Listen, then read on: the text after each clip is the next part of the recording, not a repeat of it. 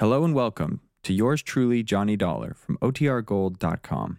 This episode will begin after a brief message from our sponsors. From Hollywood, it's time now for... Johnny Dollar. Johnny, this is Vonnie. Oh, yes? Please, come out here to the house, right away. Is something wrong? Johnny, you said you came back here to South Bend to... Well, because you didn't want me to have to be alone to face the death of my father.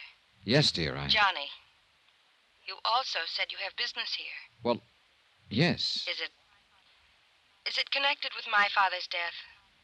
Vonnie. Please, dear, don't lie to me. He was insured for over $1 million. Or do you know that? Listen. Was this business of yours connected with Daddy? Was it because you, too, think he was murdered? Johnny? I'll come out and see you.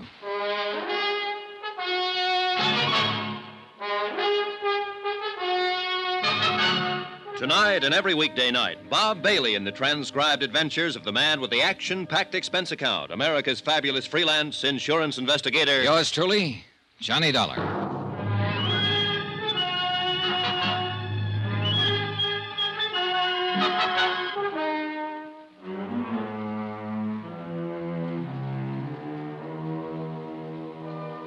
Expense account submitted by Special Investigator Johnny Dollar to the Home Office, Universal Adjustment Bureau, Hartford, Connecticut. Assignment, the Lamar matter. The question, was it murder? The beautiful girl, Vonnie Lamar, and the beautiful romance I found during my so-called vacation at La Jolla, California. Well, things really got into a bind when she received news that her foster father back in South Bend, Indiana, had suddenly died. And I received word that I was assigned to the case, not only because of the $1.5 million policy on Lamar's life, but because it looked as though it might be nothing more nor less than murder. From La Jolla, California to South Bend, Indiana was only a quick flight by plane, and the first person I contacted was Lawrence Comstock of Tri-Mutual, Chicago office, who'd issued the policies on Lamar's life. Yes, Johnny, the only two real friends Thomas Lamar had these past few years since his wife died were Dr. Ed Wilson and myself. And Wilson is the man you called in when Lamar died. Yes, you see, Tom and I used to spend a lot of time together. Weekend golf, belonged to the same clubs, that sort of thing. We used to love playing two-handed pinochle together. Uh-huh. Go on. I was with him at his house the night he died. And so unexpectedly, Johnny, as I told you, he'd had a most thorough physical examination only a few months before, or I'd never have permitted him to increase his insurance to $1.5 million. Must have cost him a fancy premium. It did. It did. Prohibitive. But that was the way he wanted it. For his adopted daughter. For Vonnie. Whom you know. And if you're half a man, having spent a few days with her in La Jolla, you're in love. Oh, shut up and tell me what you know, will you? You said murder. Oh, yes, I'm sorry, Johnny. It began last weekend. As I often do, I spent the weekend with Thomas Lamar. Well, Friday night, Dr. Ed Wilson was with us. We played three-handed pinochle. Yes. Tom was in perfect health. I know he was. And our evening was all fun, completely uninterrupted. Except by young Marson. Marson? Tom's confidential secretary. And he's the one. Larry, you are the one who told Pat McCracken back in Hartford that you thought Thomas Lamar was murdered. That's why you wanted me to come on out here to investigate the case. Yes. All right, now tell me the truth. Is it because of your great friendship for Lamar? Because of the $1.5 million policy through your company? Or because you really think he was murdered? Are you here because of the commission you can earn on a case as big as this? Or because Thomas Lamar happened to be the father of Vonnie Lamar? I was ordered on this case from Hartford. Oh, yes. Oh, yes, of course. Okay. All right. Now, maybe I'm a silly old fuddy-duddy. Maybe I'm more worked up over this case than you are, whatever the reason. But let me tell you this thing in my own way. Go on, Larry. Well, we know, Ed Wilson and I because of being so close to Tom Lamar so long, Ed because of his medical knowledge. We know that Tom was in perfect health. His 59 years were nothing for a specimen like him. Ed left Friday night. I stayed on. Saturday, we played 9 holes of golf. Tom wanted to play 18, but I didn't feel up to it. And that night, we played pinochle. Just the two of us. And we got to bed early. Well, Sunday we just sat around and talked until evening when we played cards again. There was no strain, Johnny, even if the man had had a bad heart or something. I understand. Now, what about this Marson you named? We quit shortly before midnight. I was tired, my years, no doubt. And I knew Tom would have a hard day at the plant on Monday. And so I suggested we get to bed. He smiled, as only Tom could smile. A warm, tolerant, yet at the same time understanding and friendly, completely friendly smile. Go on. And he said he'd probably have to take one of Ed Wilson's sleeping pills to doze off so early. But I knew, Johnny. You knew what? Sugar pills. That's all Ed had ever given him. Sugar pills. I think Tom knew it, too. Well? I went up to my room, Tom to his. I heard the water running in his bathroom. About the same time, I was brushing my teeth. And then the crash. Crash? Yes. I ran out through the hall to his room. He was lying on the floor of the bath, broken tumbler beside him. He left the bottle of sugar pills still open. He'd taken one of them? Yes. And he was dead. You mean you think... No, I called Ed Wilson. He was there in only minutes. It was he who officially said that Tom was dead. Had died instantaneously. And he was sure it was poison. Peculiar color of the lips or something. What do you mean? It was some terrible stimulant to the heart. A very rare drug that only a few researchers would know about. Even the heart of a young and healthy boy would find the influence of this drug too much, too strong. Dr. Wilson told you this? Yes. What is this I drug? don't know. Something very rare. But he is sure that's what did it. Well, what did the police say? You called them in, didn't you? Ed did.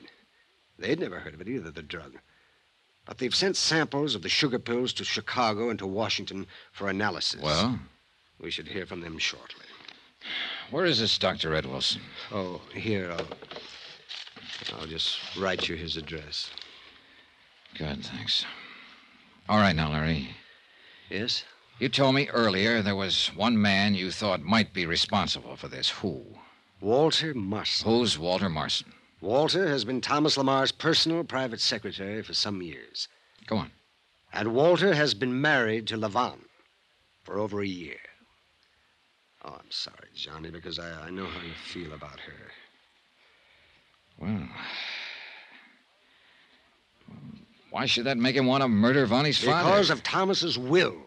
Tom made a will, Johnny, that left virtually everything he owned to the corporation of which he was the head, except for his life insurance. Is that why the amount of his insurance was so big? I suppose so. The sole beneficiary of the policy, as you know, is Vonnie. Well, go on. Therefore, the only way in which anyone else could share in the estate is by being married to her. All right. You've knocked down a couple of dream castles for me. And I'm not talking about a family fortune. I'm talking about a girl. Yes, John, I understand. If she loved him enough to marry him, let him be happy. If he shares some of that $1.5 million, well, let him share it. He deserves to, if she wants him to. He married her, she married him, all right. It isn't as easy as that. What do you mean? You've forgotten you wanted to know why I think Walter Marson murdered Thomas Lamar. Yes, you see, I happen to know Vonnie did not love Walter. You just said she married him. Unknown to her foster father. What are you getting at? Somewhere along the line, Walter Marson, shall we say, got something on Vonnie. What it was, I don't know. But he had a strange power over her, it seemed. Larry, what are you talking about? I don't know, Johnny. From the time Walter first started working for Thomas Lamar, I didn't trust him. And yet Tom seemed to have the most implicit faith in him. Walter was a good accountant, yes, handled many of Tom's personal investments, and handled them very well, too. Thomas paid him very well, rewarded him, always, when he made unusual profits. Why not? But Walter Marson made it plain from the beginning that he wanted to work his way into Thomas's shoes in the corporation, and this Thomas would not have. And the reason? Because Thomas knew that many of the stock deals Walter had made in his behalf were not completely, shall we say, legitimate, or legally proper, perhaps, but not morally so, that is. Corporation money instead of his own, maybe. Yeah, that's it. Buying huge blocks in order to inflate the price, and then dumping the stocks at their peak, that sort of thing. I don't know much of the details. That's out of my line.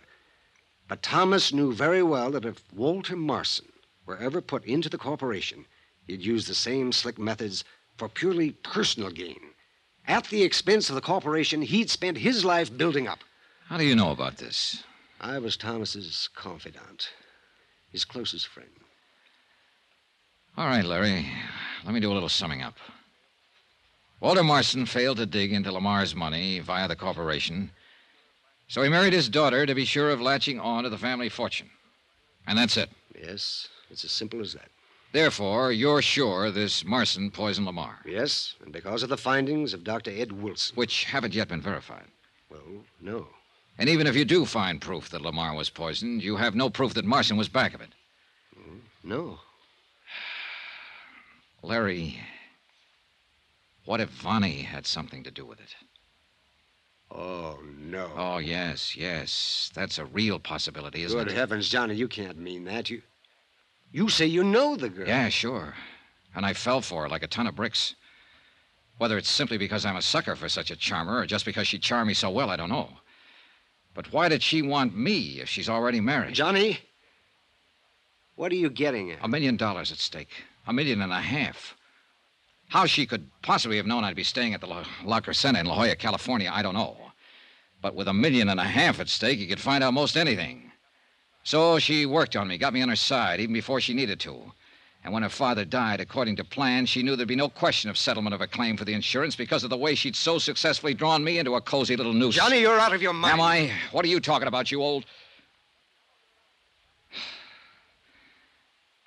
Yeah, I guess I am.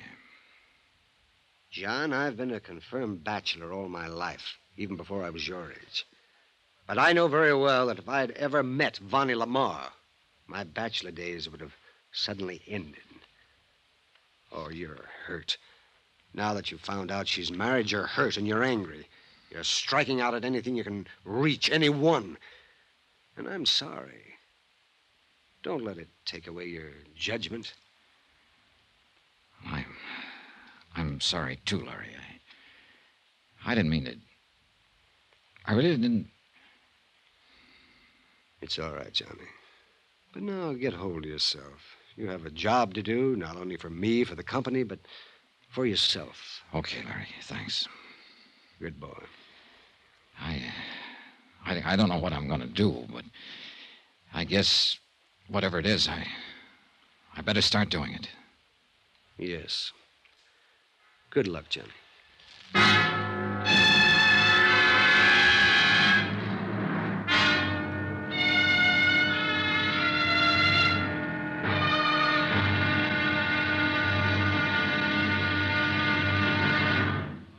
Now, here's our star to tell you about tomorrow's intriguing episode of this week's story. Tomorrow? Well, it doesn't take long to find out what has to be done on this case, because the turning point in the whole thing comes straight to me, and with a vengeance. Join us, won't you? Yours truly, Johnny Dollar.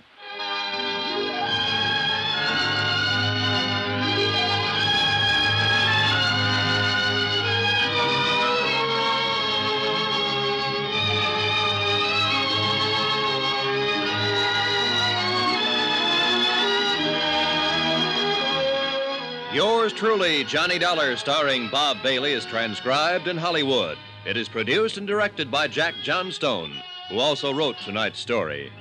Be sure to join us tomorrow night, same time and station, for the next exciting episode of Yours truly, Johnny Dollar. Roy Rowan speaking.